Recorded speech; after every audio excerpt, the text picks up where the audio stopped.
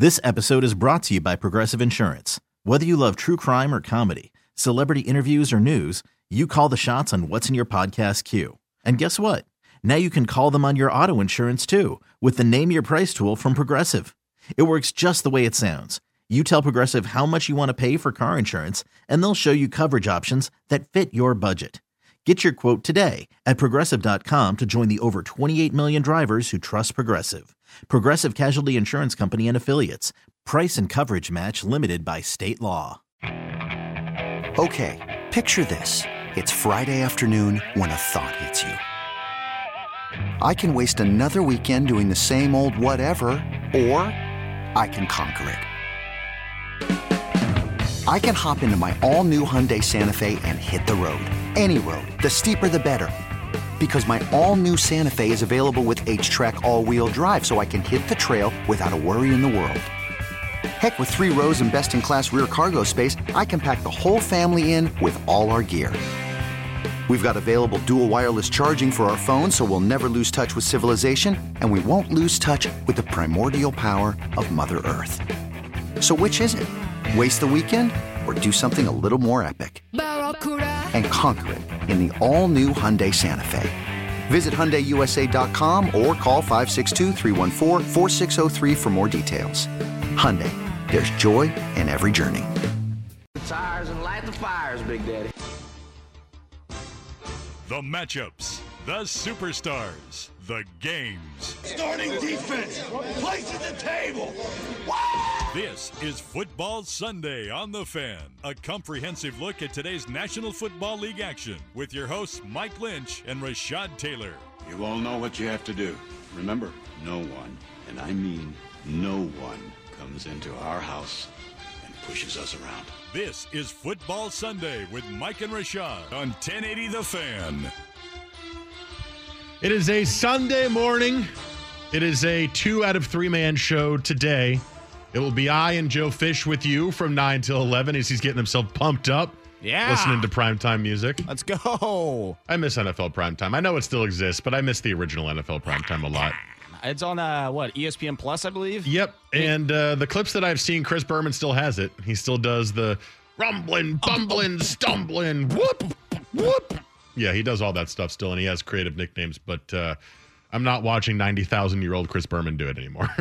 I always enjoyed as a kid. I would be watching football, and I'd be going up.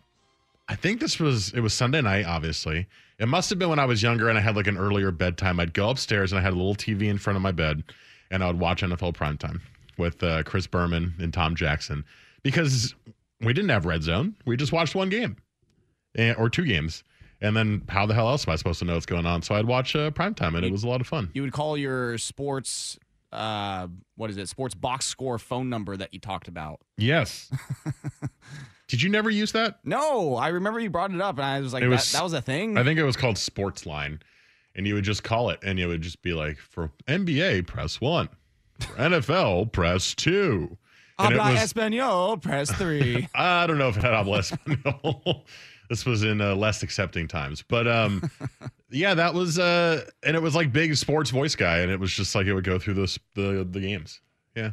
Yeah, I've seen pre-internet NFL primetime on ESPN Plus because I have ESPN Plus, and so Sundays usually after Sunday Night Football, I'm seeing what else to watch, and I pop on there. I'm like, oh, I could watch that. And then I never do. Yeah. Did you used to watch it when you were a kid? Yeah. I mean, I think it was just better when they had Tom Jackson on there, too. And now it's Booger. This is good. Oh, is Booger on there? Yeah. Oh. This is going to sound 80 million years old of me, and it is.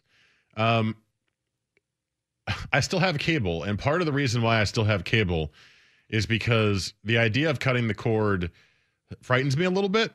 And like I have ESPN Plus because I use it for the articles, and I actually got... Because I had ESPN Insider for so long, I had it for like 10 years. When ESPN Plus came out, they were like, here, just have it for cheaper. Because like ESPN Plus is per month, and I think I get it just like a 1-year simple flat rate that's pretty low, just because that's what I used to do for ESPN Insider. I don't know. Like I don't want to watch stuff on my computer or my phone. Like I just want to put the TV on and watch the cable box. So like I'm old in that sense where I use the apps on it. Like I'll watch Hulu or Netflix or YouTube or whatever that's on the cable box. But, I don't know.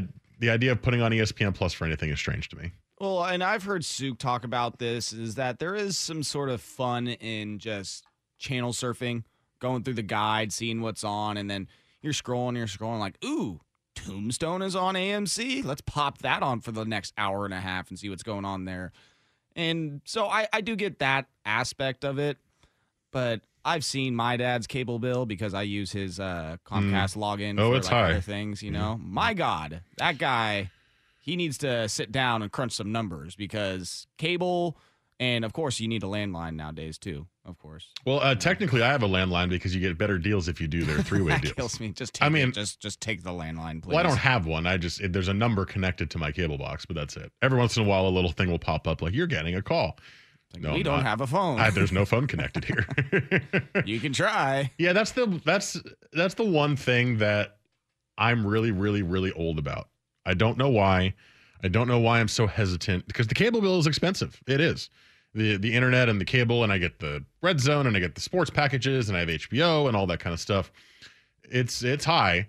I very much just like the convenience of it, but I think as I say this to myself, I wonder if I were to choose a streaming service, just how convenient it would also be.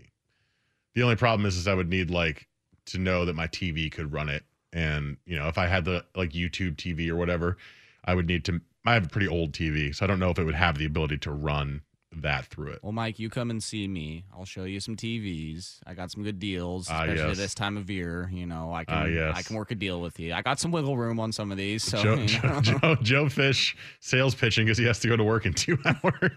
Hey, it's that time of year, man, and some of the best deals I've seen all year. Thanks, Joe. Anyway, on the show today, we got a lot of stuff to talk about. We really, really do. Just a bit. I'm going to make the executive decision, and I'm going to put Blazers in our segments today because we've had nothing but news the last few days for the Blazers, who have rebuilt the depth on the team basically completely from the ground up the last 2 days. And Blazer fans are very, very excited about it. So let's talk about that. We'll start with that. We obviously have 2 wins, one from the Ducks, one from the Beavs. One was way more positive of a game than the other, as Oregon fans were puckering as UCLA was really giving it to them. And then Oregon State got a good win against Cal. We got Hater to Love It coming up at 10:30. We'll talk some NFL in the second hour. And we have Fantasy Scramble at 9:30. Jesse Osmond will join us. So if you have any fantasy football start-sit questions, please text them, 250-325-1080, and we will get to them, as many as we can, in the 9:30 segment. 503-250-1080 is the text line for any text if you'd like to text us throughout the show. And then you can find us on social media. I'm at Mike Lynch 27. Joe's at JoeFish3, FISCH. Rashad, who's out today, is at TaylorMade503.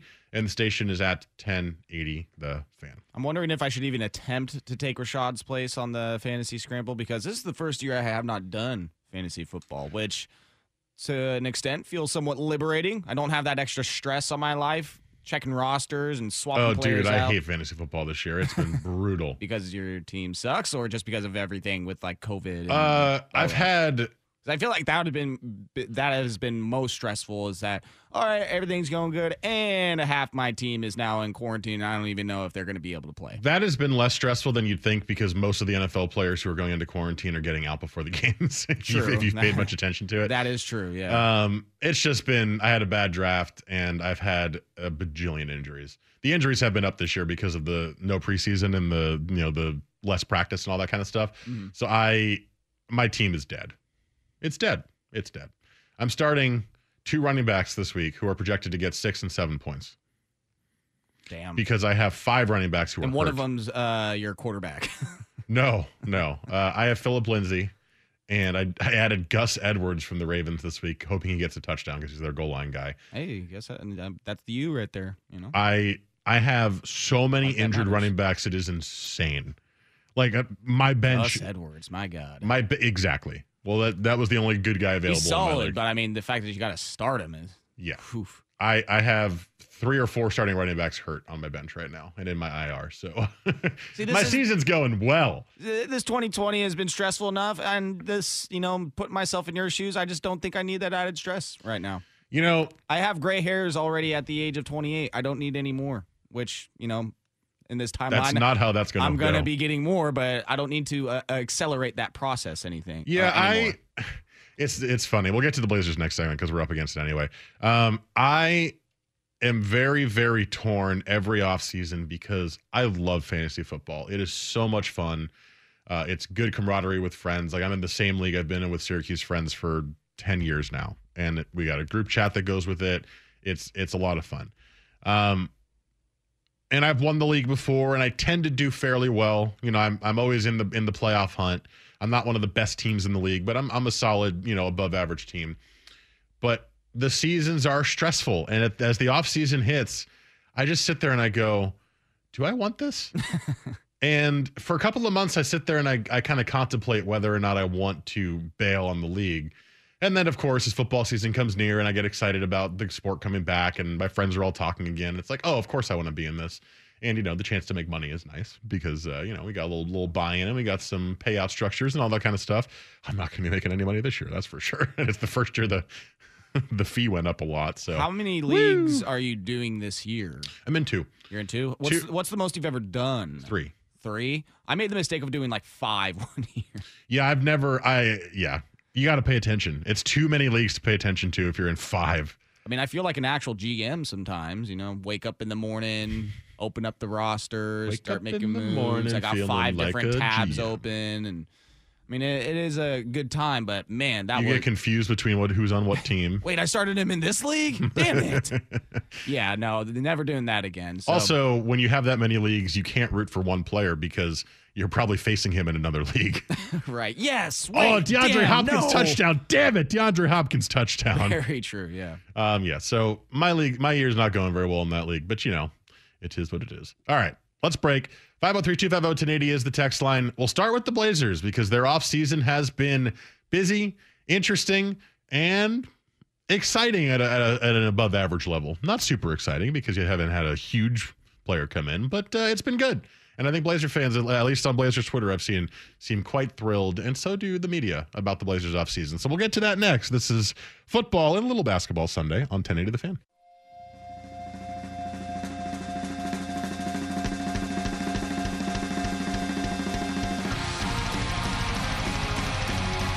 Football Sunday with Mike and Rashad on 1080 The Fan.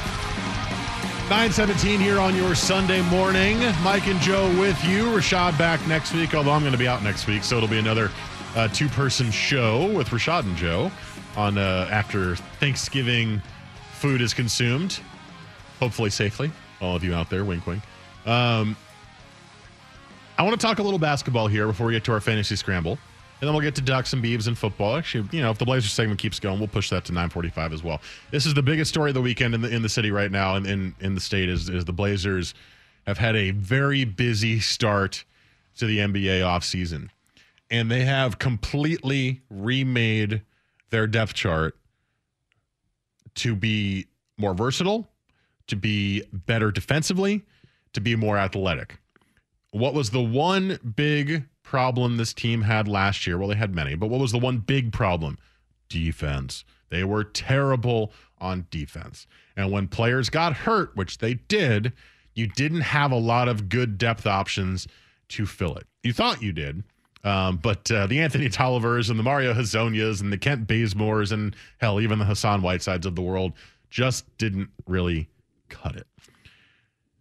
I remember last offseason being pretty happy with the offseason, thinking that Neil Olshey made some good moves, some heady moves. I was fooled on Hassan Whiteside, to be honest with you. I knew Heat fans hated him, but I saw the potential and was hopeful, and I was fooled on him. Don't give me the, his stats were good BS. Yeah, he was terrible. He was not good on the court. He was off and on in terms of how much he cared. He was a good personality. He was good in the locker room, but beyond that, good riddance to Hassan Whiteside, although technically I don't think he's on the team right now, but he's all the depth charts keep putting him there for some reason. Maybe there's a sign-in trade opportunity or something there with him. So far, the Blazers have re-signed Carmelo Anthony. Dude, that's what I'm talking about.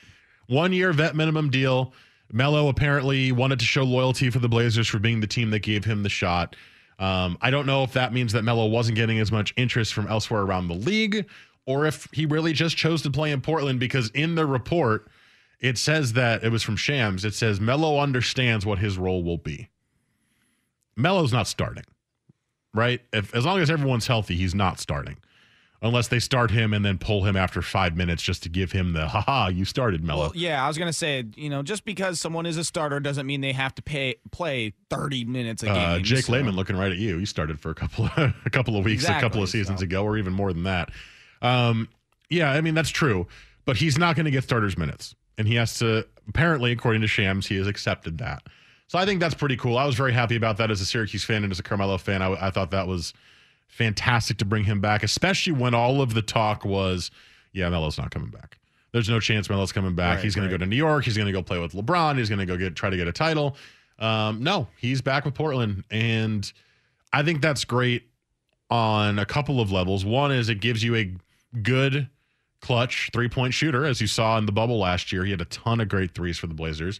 And it gives a threat out there, and it gives Terry Stotts options, which we'll get to in a bit here. He's got a ton of options now to work with players and positions and mixing and matching guys on the court, depending on the situation of the game. You've got guys who can shoot. You've got guys who are great defenders. You can kind of just put guys in when you need them. And I think Melo will be a guy, if you need shots late, he will be in the game because he can hit them. 100%. Yeah, I just love the optics of Carmelo Anthony in a Blazers jersey, hitting threes, 3 to the dome. Like, that was one of my favorite parts of last season, seeing that. And once he's, retired, you can bet I'm getting myself a Carmelo Anthony 00 Blazers. It is just so great to watch. He's also apparently been revered and beloved in the locker room by both players and the media. Jason Quick was talking effusively about him on Twitter last night. And if he helps the clubhouse, that's baseball. If he helps the locker room culture, that's just even better, right? I mean, it's already a great culture, but if he helps and he's the vet and he's in there and he's mentoring some of the younger kids, then that's huge. That's another voice to a locker room that has a very, very commanding, powerful one in Damian Lillard, and also one in CJ McCollum that players will listen to, and in some ways attract players to play here more. So very, very positive re-signing for the Blazers. They also re-signed Rodney Hood, 2 years, $21 million. It seems like a lot of money, but the second year is non-guaranteed, and they're using bird rights to do it, so it actually didn't really affect any of their offseason plans at all.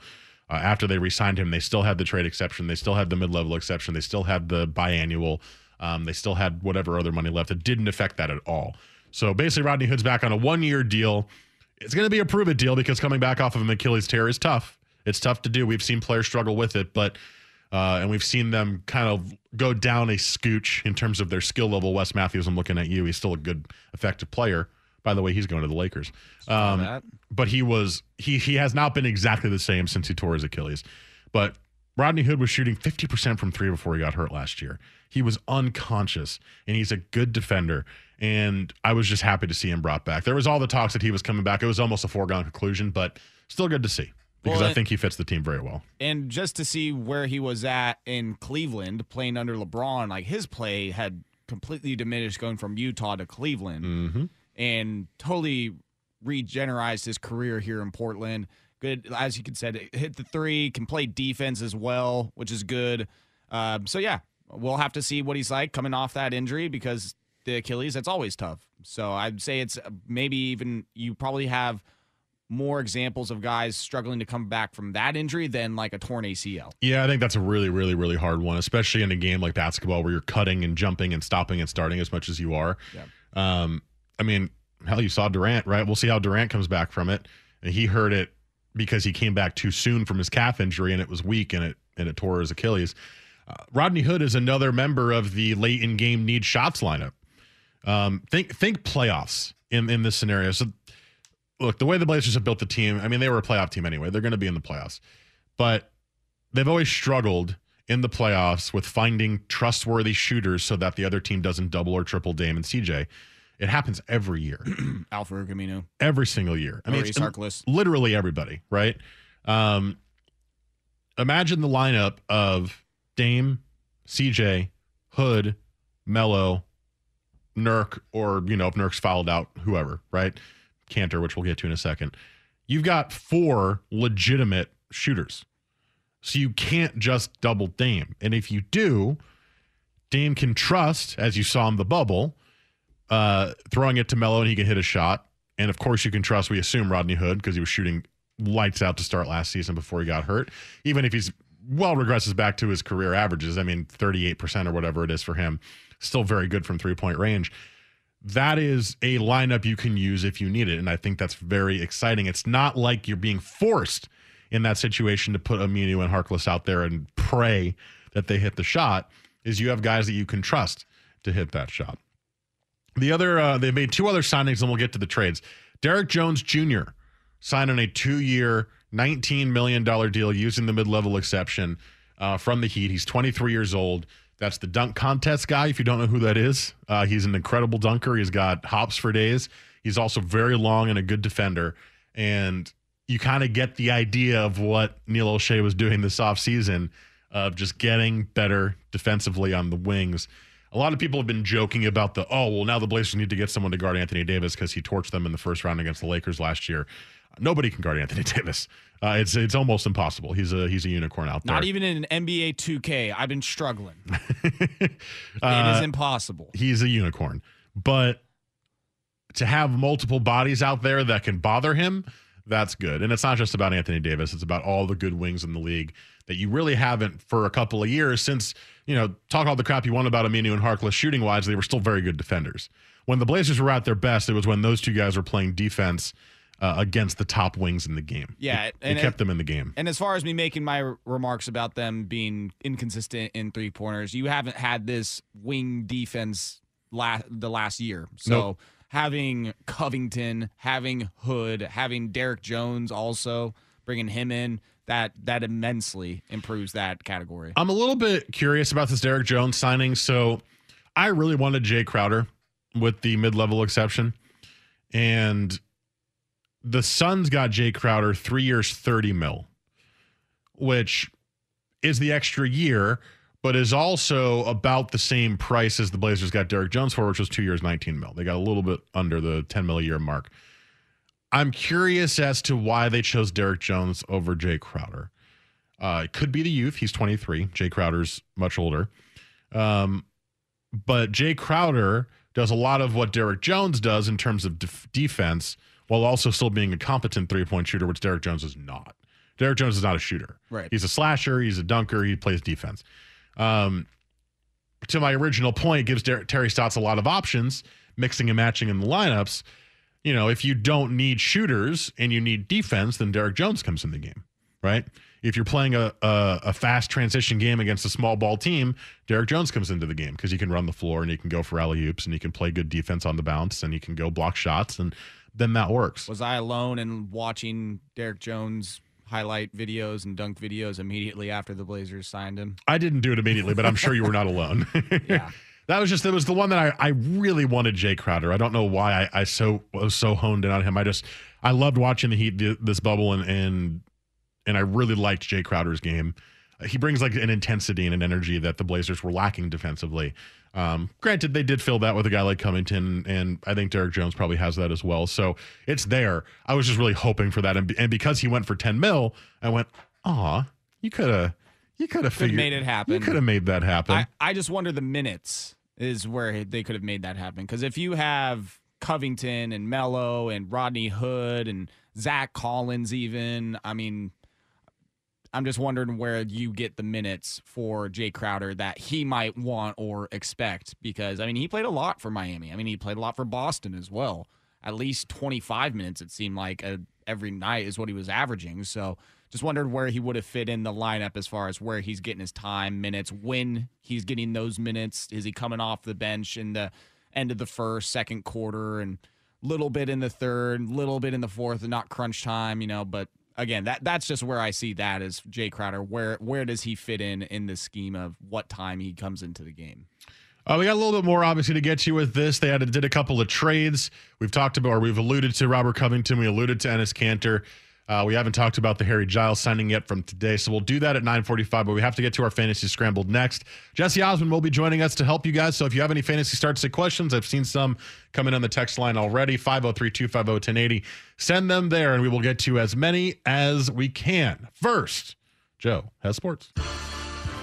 This is what you get when you wait until the last minute. It's your pick. Fine, whatever. Blah, blah, blah, blah. This guy. A kicker. I like kickers. Listen up, you fantasy coaches. Mike and Rashad are here to save your butt with some last-minute injury news and roster advice. And the only reason my team finished as terrible as it is because everybody on the team was hurt. Literally every single player on my team was hurt. This is Fantasy Scramble, part of Football Sunday on 1080 The Fan. All right, we take a quick pause from Blazers Talk, which is coming back next segment to jump into our Fantasy Scramble. If you have any start-sit questions to fantasy football, text them 503-250-1080, and we will get to them as many of them as we can. But we are joined by Jesse Osmond, our fantasy insider. It's just me and you today, Jesse, so let's dominate the dojo, okay? Sounds good, brother. All right, so we've got our usual RJP1 in. He goes, need 2 wide receiver and a flex, non-PPR. A.J. Brown, Cooper Kupp, DJ Moore, Marvin Jones, Ronald Jones. And he goes, I have to start Ronald Jones in flex, right? So this is interesting this week. So A.J. Brown was terrible last week. He only had 1 catch. I still feel like he's a must start because of just how talented he is. So I'm still going to say A.J. Brown, and don't get annoyed by benching him and then losing out on a 20-point game. I'm going to go Cooper Kupp on this one as well. DJ Moore without Teddy Bridgewater, plus he hasn't been quite as good the last few weeks. I do think Marvin Jones is a really interesting play this week with Kenny Golladay out. Matt Stafford is playing. He's dealing with the thumb injury, so that might hurt. But when Golladay is out, Marvin Jones does really, really well. So I would also not be upset if you picked him. But yes, I think you got to start the running back at a non-PPR in your flex. So go Ronald Jones, especially after how well he played last week. So I'm going to go Brown, Kupp, Jones. I did have Ronald Jones in my lineup last week, so that was quite exciting. I am fading him this week, not expecting a 20-plus point day out of him, but in a non-PPR format, it is really hard to go away from the running back who I've been on the show time and time again saying this guy is still the first and second down back, and honestly, I did text you last week after that fumble saying, oh, maybe this is the time, but Arians finally had the faith and was rewarded. So, I swore they were going to bench him after that fumble. I was like, uh-oh. Well, that's Arians' track record. So I was thinking I was going to be coming on this week and finally he finally lost his job. But I think he once again showed why he is the better back. He is the better back in that backfield, not in the passing game, but as far as an all-around back, he's the better back. He's going to still be the 1-2. And he's still, I think, going to be the goal line guy. And we've seen what this team does when they're running the ball. So go Rojo. I don't think at all you can fade A.J. Brown. Wide receivers have bad weeks, and I know he's going to get against Baltimore, but he's just the type of guy that just needs 1 catch and he does the rest. So. I think there's 2 right there, and then we need 1 more or 2 more. 1 more between DJ Moore, Cooper Kupp, and Marvin Jones. I'm just going to go Marvin Jones with this one. Cooper Kupp going against that Tampa defense, and that they've gone a little bit more reliant on the running game, not as pass happy since that 60 pass day in Miami that was insane a few weeks ago.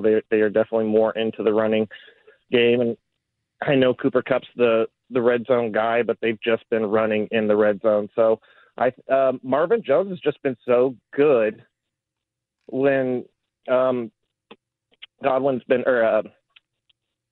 Golladay. Excuse me. Golladay has been out, so I'm just going to go with Marvin Jones. I don't mind that pick at all. All right, this is a tough one.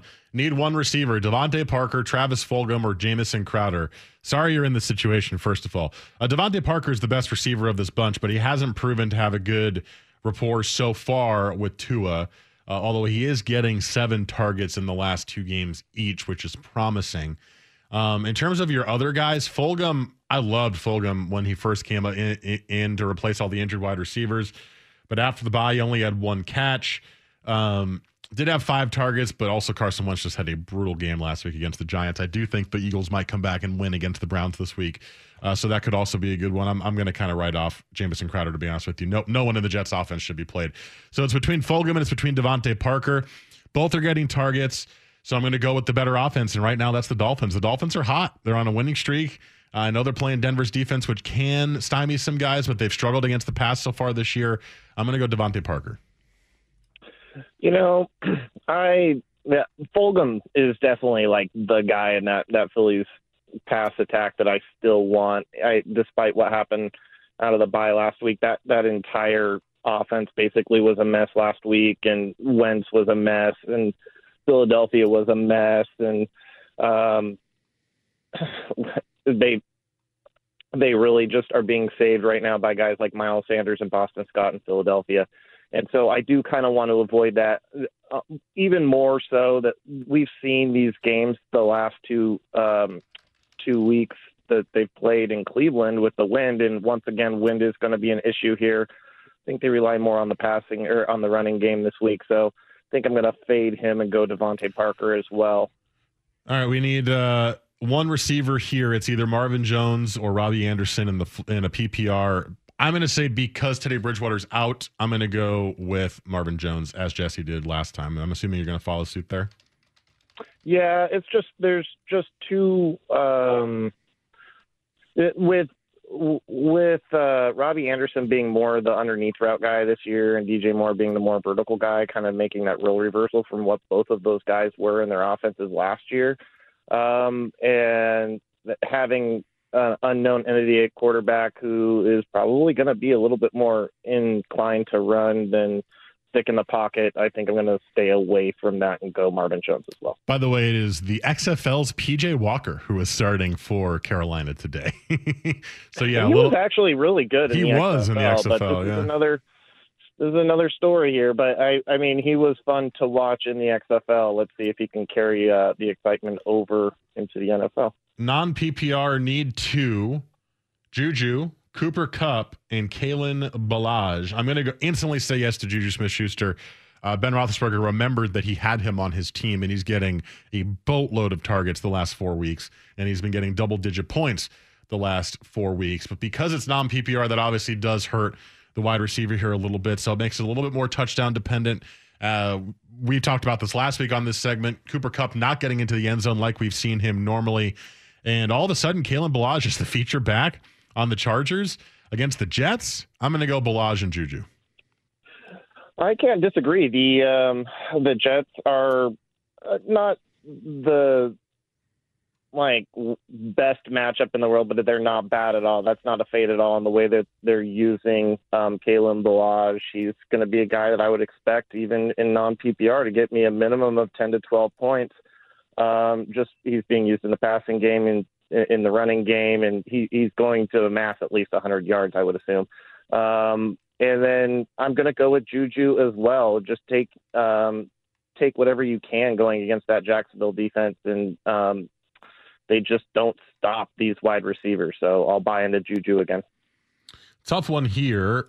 Trying to hold on to that last playoff spot. PPR wide receiver, start 3, sit 1. Travis Fulgham, Brandon Cooks, CeeDee Lamb, and Amari Cooper. Funny enough, I have 2 of these guys in my league. This is a tough one. We talked about Travis Fulgham only having 1 catch last week, but he is just a target monster there, and he is the number 1 guy. So I think that's a fair guy to play. Brandon Cooks has actually woken up to be a very important guy for Houston as well. He gets a ton of targets. He's found the end zone 3 of the last 5 weeks, or 3 of the last. That's math. Yeah, 3 of the last 5 weeks. Basically double-digit points. He had a 9 in there in most of those weeks as well. So I like Brandon Cooks. I like Fulgham. And then it's deciding between CeeDee Lamb or Amari Cooper for your last spot. So which Cowboys receiver do you trust more? I think that's a total toss-up at this point, if I'm being honest with you. I have CeeDee Lamb. Amari Cooper's looked a little bit better consistently with the backup quarterbacks than CeeDee Lamb has. So I'm going to probably say Amari Cooper. So I'll say Fulgham, Cooks, Amari Cooper, and bench CeeDee Lamb. This is a tough one just from the aspect. Part of me wants to go Cooper and Lamb.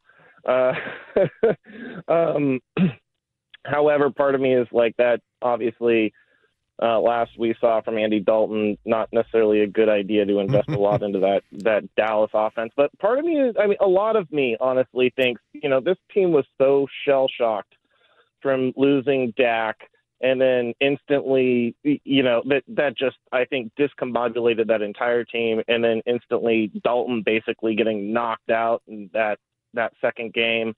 They never got their feet under them. And then you saw once that defense started getting healthy last week, they got a couple of the pieces back. It didn't matter that Garrett Gilbert was the quarterback. They were competent against Pittsburgh. So I would hope with a veteran quarterback, Andy Dalton, under center, that we're going to see more of that.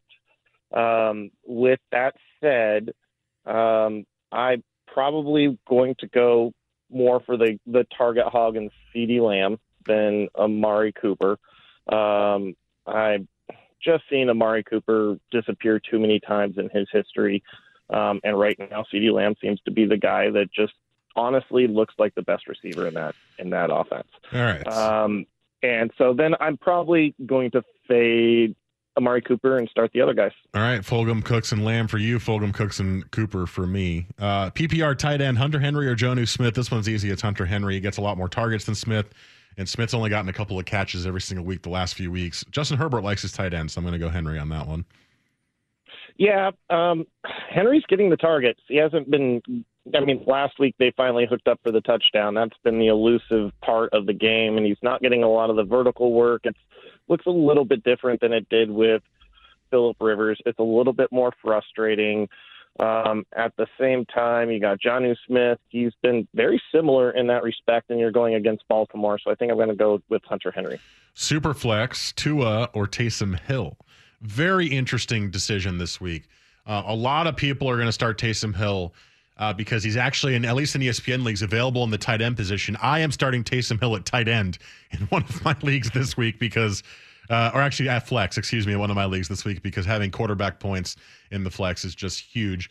So I would say start Taysom Hill if you can put him in the flex or tight end spot if you do not have a guy who is better than him. Like if you have Travis Kelce, don't start Taysom Hill, but you can still put him in the flex in that situation. I also like his ability to run it in for a touchdown, which Tua has not necessarily done at the same rate that we're going to see Taysom Hill do when he starts. But Tua is just the better quarterback. I think that's the basis of it. I think there's a lot of exciting things fantasy-wise about Taysom Hill, and we're going to get to this in the show later. I do not understand Sean Payton's love with Taysom Hill. I would pick Tua in the Superflex. Man, you're right. Tua is the better quarterback. The problem is Taysom Hill, I think, is going to be a little bit more unleashed because when they use him in very interesting ways, and they're probably going to use him more like a Lamar Jackson type role. So you have that floor of the rushing yards. I would not be surprised at all if he runs it in for a touchdown. He's got playmakers who just get Michael Thomas the ball, and he knows how to do the rest type of situation. It makes it very easy on an average quarterback, where in Miami, Brian Flores is doing such a great job. This is the first time we've seen kind of one of those disciples come out of New England and actually kind of get it right and look like somebody who came out of that New England system. And one of the things that they're doing is they're doing what Rick Scangarello was doing with Locke last year when Locke looked good. And they are saying, let's be safe. Let's let our offense play it safe. We'll run the ball, spread the ball around. That's why you're only seeing 7 targets to guys like Devontae Parker. We're going to run the ball. We're going to spread the ball around. We're not going to do a lot of vertical passing work. So I think he has a very safe floor because he's not going to turn over the ball, and he's going to get yourself 250 yards and a touchdown or two. And so he has a safe floor, but I don't think he has the same ceiling as Taysom Hill. So I'm going to go with Taysom Hill. Pick one at flex. We only got a couple more, Jesse, so let's go a little faster here. Dallas Goedert, Damian Harris, or Salvon Ahmed. I'm going to go with Damian Harris in this one. He's been a really big bell cow for the Patriots. I know Goddard takes a lot. When Zach Ertz comes back, which I believe Ertz is healthy this week, Goddard looks a lot better for the Eagles, but I'm not taking him over a running back. Ahmed's looked good, but I'm a little worried about him losing some carries this week as well to Gaskin. To Breida. So I'm going to go Damian Harris, who's just been amazing for the Pats this year. Completely underrated. It is my frustration with Harris because he's very good. He's very, very good. Just to think that he and Josh Jacobs shared a backfield is insane. But my concern with him is you have a guy at quarterback who loves to steal all the work in the red zone and at the goal line. Makes it very hard for Harris to squeeze it in for those easy 6 points. At the same time, I mean, man, I don't think Breida's going to take much work away. I'm going to be honest. I think this is going to look a lot like Gaskin again. And so I think it does make it hard because I think you probably have more this is very hard. I would probably go Harris as well. I'm really leaning towards Ahmed, though. Okay. 2 more. Need one running back, PPR, J.D. McKissick, Damian Harris, or Duke Johnson. This one's easy. McKissick catches like 10 passes a game, and Alex Smith is the dump down king. So I'm going to go McKissick in the PPR league. Yeah, PPR McKissick. Non-PPR, Kupp over Mike Evans. Probably. I know that the PPR changes this a little bit, but the Bucs receivers, man, they're so frustrating. So I'm going to go Cooper Kupp. Man, this is non-PPR. It's tough, man, because Mike Evans has looked a lot better the last 3 weeks, and it looks like they're doing a better job of funneling more targets towards their top 3 receivers, and you got all these guys you got to focus on, and honestly, he's been getting touchdowns, and that's what you want in non-PPR, and Kupp hasn't been, so I'm just going to go with the guy who's 6'5", has great hands. Tom Brady trusts him in the end zone, and he's getting basically end zone looks almost every single week. I'm going to go Mike Evans. And the last one, PPR, it is Brandon Cooks or Antonio Brown. So Brown in his first game of having more snaps than basically nothing, 8 targets, 7 catches, 69 yards in a PPR, in a half-point PPR league. That's 10 points in my league, and it's probably 13, 14 in a full-point PPR league. It's interesting. There's a lot of mouths to feed in the Tampa Bay offense, but when he threw the ball to Antonio Brown, he caught it. Brandon Cooks has been better than people probably think this year in Houston. He's been getting a lot of targets, and he's built a really good rapport with Deshaun Watson. So some of this might be, who they're playing on defense. New England's been hit or miss defensively, and then who is Tampa playing this week? I don't see it. Tampa's playing the Rams. They're playing LA. Yeah, okay. I mean, the Rams have been a little... They're top 5 against wide receivers. Inconsistent this year defensively, but have good players. I'll probably go with Brandon Cooks on this one. Plus, they'll see more of the field. Yeah, I think a lot of people are just remembering what Brandon Cooks was like when Bill O'Brien was there. Because when Bill O'Brien was there, he was really frustrating those first 4 weeks. And then I think there was a little bit of a transition there, like a week or 2 after that he might have been frustrating. But ever since then, he basically every other week is out targeting Fuller. And so you're looking at a guy who I think has a safe target floor at 7 and can easily get up there in the double-digit targets. And you're right, a defense in New England they're getting Stephen Gilmore back, but I think they lost so many guys to guys not coming and playing this season that they're just not the New England defense that we're used to seeing. And I'm not afraid of them. So I fire up Brandon Cooks this week. All right. That's it, Jesse. Thank you so much. I'll be out next week, but Rashad and Joe will be here with you for the next Fantasy Scramble. All right. Have a good week. Looking forward to it. Hey, you take care. All right. Coming up next, let's wrap up our Blazers talk before we get to Ducks and Beavs in hour number 2. This is Football Sunday on the Fan. Football Sunday with Mike and Rashad on 1080 The Fan. All right, final segment in the first hour, which of course we went long because fantasy always goes long. Wrapping up our thoughts on the Blazers before we get into the actual football of the weekend. Ducks Beavs wins yesterday. We'll have hate it or love it. And we got to talk about Taysom Hill getting start in New Orleans as well. That's all coming up in hour number 2. Rashad is out today. He'll be back next week.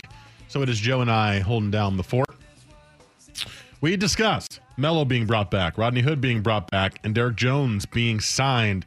The trades the Blazers made included the one that happened early in the week where they acquired Robert Covington for Houston for Trevor Ariza and the 16th overall pick in this year's draft. That pick and Trevor Ariza, by the way, were traded again immediately. I believe Trevor Ariza was then traded again. I think he's on his fourth team in the last week. So clearly nobody valuing Trevor Ariza. So that was, frankly, a pretty good trade for the Blazers to get Robert Covington in. I think he is the jewel of this free agent class personally / offseason because of what he brings to the floor is exactly what the Blazers have been missing, a true 3-and-D guy. I know it's very generic to say that, but he plays really good defense. He plays multiple positions on the floor. He even played the 5 when he was in Houston when they did their small ball lineup, so he can defend anybody, and he can shoot the 3. He hasn't been deadly from three-point range in his career, but he's shown he can hit the 3 at a good clip, and he goes on hot streaks as well. I just think this was such the perfect move for what this team needed, and it was the first move that Olshey made. So I was very happy with that trade. Yeah, that was once you saw that move happen, and like you said, it was the first one. It kind of got you a little perked up, like oh, they're going for it. Okay, all right, I'd like to see that. And then they've just added to it and made you even more encouraged about what they've done this offseason, adding depth and defense. And yeah, so that was a great first start to seeing the Blazers make that move. And you're like, oh, okay, they might be serious this time around in the offseason. And again, as we look at it with all the players now, Covington, Collins, Melo, Hood, Derek Jones, and Harry Giles, who we haven't mentioned yet, signed a 1-year deal today. Remember, he was the guy that the Blazers drafted when they traded up to get Zach Collins. They were also interested in Harry Giles. So it's kind of one of those Olshey moves where he goes and gets his guy after years of not having his guy. He's just a 1-year deal. He's a center. He's young. He's had knee injuries, but he's got a lot of potential. You've got so many options in the front court now, which in one way, I guess, could be construed as negative because it's like, well, who do you play? Who do you know is the right guy to play in the right situation? But, I mean, they always say it's super, super generic, but it's a good problem to have. If you get guys who go down with injury, which the Blazers have had in recent years and have been completely screwed because of it, now you've got guys who are good options to fill in those roles. Enes Kanter, by the way, also brought in a trade, and all you had to give up was Mario Hezonja. Okay. Sign me up. You get Enes Kanter back to be your backup center, and it worked so well in the year the Blazers made the Western Conference Finals. And remember how well Kanter played through injury in those playoffs when Nurk was hurt, and Kanter just dominated. He was really good. He's not good defensively. We all know that. We saw him be bad defending the pick and roll, which is not good. But for a bench center to come in and get you like 10 and 6 every game, sign me up. Yeah, absolutely. They don't make that Western Conference Finals without Enes Kanter. No. And remember, he played through multiple injuries. Right. Shoulder injury. He was just gutting it through. Yeah. So you got options now. The team is loaded with options. It's not the flashy move that I really wanted. I really wanted them to take a big swinge. I wanted them to go in and try to make a trade for a really, really big piece. And I don't care if that meant trading CJ. I don't care if that meant trading Collins. But deep down, I knew Olshey would never do that. That's not the way Olshey operates. He really loves his own guys. I joked about the Giannis stuff because Damian Lillard tweeted the hands up emojis when the guy asked for Giannis to go to Portland. My only question is this. Everything that Woj has tweeted, and Woj is basically the mouthpiece for Olshey in these things when he or for any of the GMs when he gives his little, this is a good move for this. And there's been a lot of the other reporters as well. They're all saying that Robert Covington is a power forward. He can play the 4, but I don't view him as a 4. I view him as a 3. They also said Carmelo Anthony is a 4, which we saw him play last year, but that's not his natural position either. It can mean one of two things to me. A, Zach might take longer to get back and be healthy. Or B, are they exploring trying to trade Zach Collins? Which I'd be okay with because he does have some value. He's a young guy that teams might be interested in.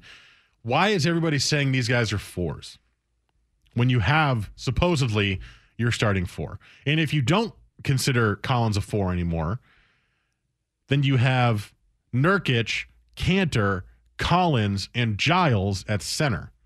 That's too many guys for the center position. So what's going on with that? There's something fishy going on with that. And maybe it's completely innocent. But all of the reporters are saying these are 4s, which means Olshey is saying they're 4s. So then what is the plan with Zach Collins? I'm curious what you think, Joe. Because I feel like it could mean anything. But I kind of feel like it means they're trying to trade him. Well, when I think of Covington, I don't think of him as a 4. I see him more as a small forward. I mean, Harry Giles, I guess you could say, could play the 4. He's 6'10". He's a bigger guy, so you could have him play some minutes there. But yeah, Carmelo, while he is taller, a little bit thicker, I see him struggling defending power forwards. He's good against small forwards, but I mean, you get him matched up against some of those taller, lankier power forwards. I just don't see him having the athleticism to match up against them. Even when they have longer reach, I mean, these 6'10" guys, it's just Melo, I don't think is going to be matching up defensively quite well at the 4. Just depends on what lineups you're getting, obviously. If you got a team running small ball, you've got him a guy similarly sized at power forward, or like you said, I mean, Covington, he was running center with Houston sometimes. So all depends on matchups, who's out of there on the court that you're facing, because, yeah, technically you could have Melo, Robert Covington, Derek Jones all running the 4. So just really, what does it mean for Collins, though? I mean, if Collins is the foundational pillar that Olshey liked to trumpet when he came into the league, and I know he's coming back from the injury, but all signs are pointing to him being back on time, that's too many mouths to feed. True. And you have to develop Collins. You have to. If you're actually going to try to make him a viable part of your team, you have to develop him. Well, and that's where I guess you just see where this season starts to head, because you had a guy like Kent Bazemore, and you thought he would be a 3-and-D guy, athletic for your small forward position, and before you knew it, he was gone. So I guess you just got to play this thing out for a few weeks, months, see how everything works out, who fits well, and then some of these guys might be expendable by the trade deadline. Also, just a key thought here again, Collins, questions. Giles is a more athletic frontline alternative and fits younger team timeline with Trent, Simons, Little. Collins not mentioned at all in the Woj tweet. It just seems strange.